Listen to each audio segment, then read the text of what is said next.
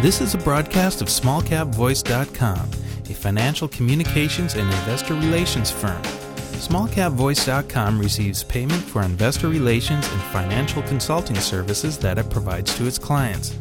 You should assume that officers, directors, and employees of SmallCapVoice.com or financial analysts mentioned and their families hold a position and intend to trade in these securities for their own accounts. This is not an offer or recommendation to buy or sell securities. Information in this broadcast is presented solely for informative purposes and is not intended to be, nor should it be construed as, investment advice. As in all investments, an investment in the featured company carries an investment risk. Listeners should review the company thoroughly with a registered investment advisor or registered stockbroker. This broadcast does not purport to be a complete study of the featured company or other companies mentioned. Information used and statements of fact have been obtained from the featured company and other sources but not verified nor guaranteed by SmallCapVoice.com as to completeness or accuracy. Such information is subject to change without notice. You're wired in. SmallCapVoice.com. Following is a presentation of SmallCapVoice.com, today's leader in investor relations, capital formation, and retail support. Now, with your online business briefing, SmallCapVoice.com's Stuart T. Smith. Welcome back, everyone. And as you just heard, this is an online business briefing brought to you by SmallCapVoice.com. And we are welcoming back to the show today Vortex Brands. The company's traded under the ticker symbol VTXB. Now, we've had an earlier audio interview with the CEO of this company, Todd Higley, where we went over the technology, the management team, the history, the goals for the company moving forward. I do want you to refer back to that interview to learn more about this company. Today, we're speaking specifically about John F. Nunley III. He was appointed to the board of directors for the company. And the great thing about John is his history with the main technology for the company, which is the phase angle synchronization technology. So let's welcome John to the show as well. John, how are you today? I'm doing real good, Stuart. Thanks very much for having me on the show. Absolutely. And of course, the aforementioned CEO is joining us again today, Todd Higley. Todd, how are you today? I'm doing fine, too. Thank you. Absolutely. Thank you, gentlemen, for joining us. Well, John, you are a big addition to this company for multiple reasons, but the biggest reason is there at your position as Director of Wyoming Energy Office, you were early adopters of this technology, which is the phase angle synchronization technology. What drew you to this company, John? In the very beginning, anyway, when you're the Director of the Energy Office in the state of Wyoming and you have a mandate from the Department of Energy to reduce energy consumption, and eventually that grew into improving the environment at the same time, but you live in a state that almost all of the state government and all the revenue that the state collects is more based on coal sales than it is for anything else. You don't want to make the coal industry mad, so you look for ways that you can achieve your goals for energy reduction, environmental improvements, without necessarily beating on the coal industry and pushing some of the renewable technology. So when I met Bob Widener too many years back, I actually think I quoted about 10 or 12 years ago, but it's been over 20, I think. Bob introduced me to what he was calling a power factor controller at that time, as opposed to the name we're using today. And the more he talked about it, the more it sounded good. And then I ended up talking to one of the professors at the University of Wyoming, explaining the technology that I had just heard about. And he said that he thought it was something that would probably be a game changer. And so when Bob offered me the opportunity to buy 3 of the units, I bought 3 of the units and I installed them. And I found out that they did a superb job at fixing the power factor problem, cutting some of the demand, and overall reducing the energy bills for the companies that I put them in. I was kind of sold on it. Well, Todd, let's turn the table to you, or the microphone to you. Obviously, this, as I pointed out, is big for your company because of the history that John has and also the validation that he brings to the technology, pointing out how it did such a sensational job. Let's get your take on having John on your board of directors. Well, Stuart, it's actually refreshing to work with somebody who has history with the product, who's seen it in action in the field. And more than that, not only has he talked to the university about what its potential is and his belief in it, and seeing it happen in the market, seeing it actually do what it says it'll do, there's more to it than that. Because of his extensive background, and it's not just at the Wyoming Energy Office, but his work with the Department of Defense as an energy manager for years, opens up potentially new markets for us as well. We're exploring some opportunities that have been presented to us.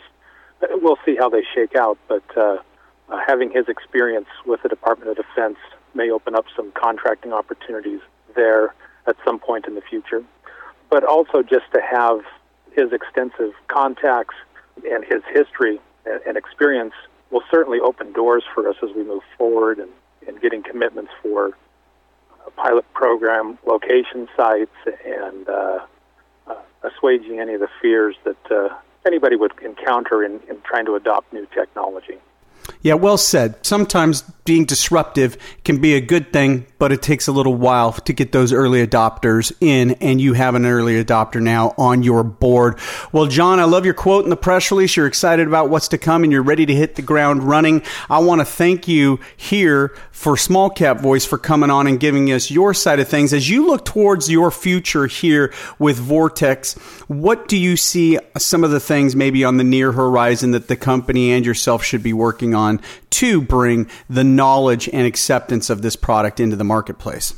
Stuart, I think the most important thing needs to be that we have to get a couple of these units in place, someplace for test units. In another time in life, and with a different hat on, I dealt a lot with the utility companies, and utility engineers are very conservative. They know everything that a power line does, or a transformer does, or a breaker does. Nothing's really changed much over 100 years, and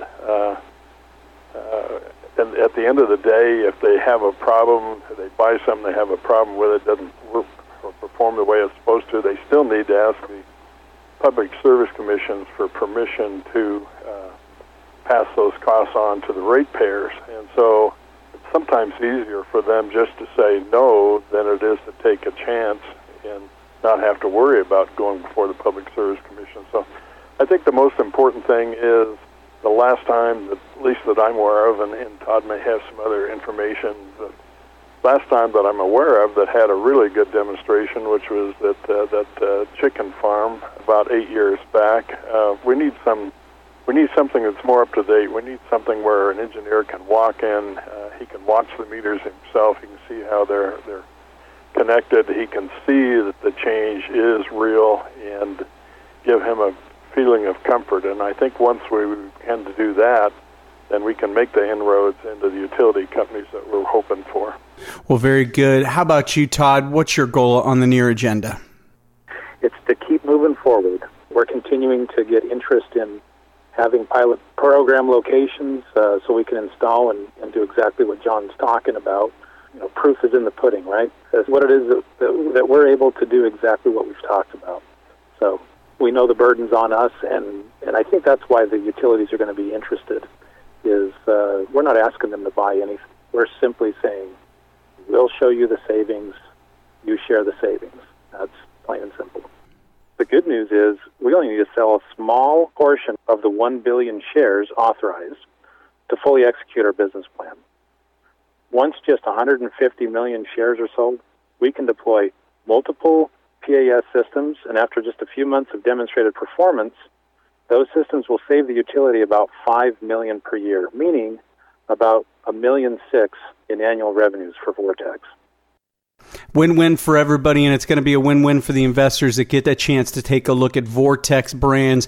Ticker symbol VTXB. At the bottom of the press release, there's always a great link from the company, and that's vortexgreenenergy.com. They always have a nice blog in there. This time it's improve-the-environment, but that link is all in there. All you have to remember is VTXB. Well, Todd, thank you for your time today.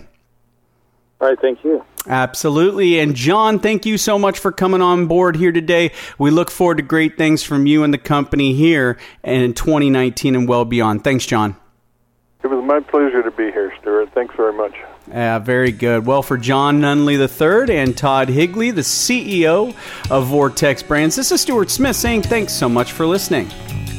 SmallCapVoice.com, today's leader in investor relations, capital formation, and retail support, provides its clients with the highest level of service.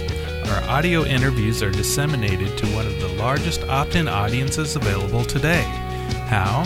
We at SmallCapVoice.com believe in aligning and affiliating ourselves with other leaders within the investor relations community. By sharing resources, each affiliated firm is made that much stronger and each client is served that much better. Our focus is to identify and provide the very best financial services and solutions available to clients and their shareholders. For more information about our services, please call us at 512-267-2430 or visit us on the web at www.smallcapvoice.com.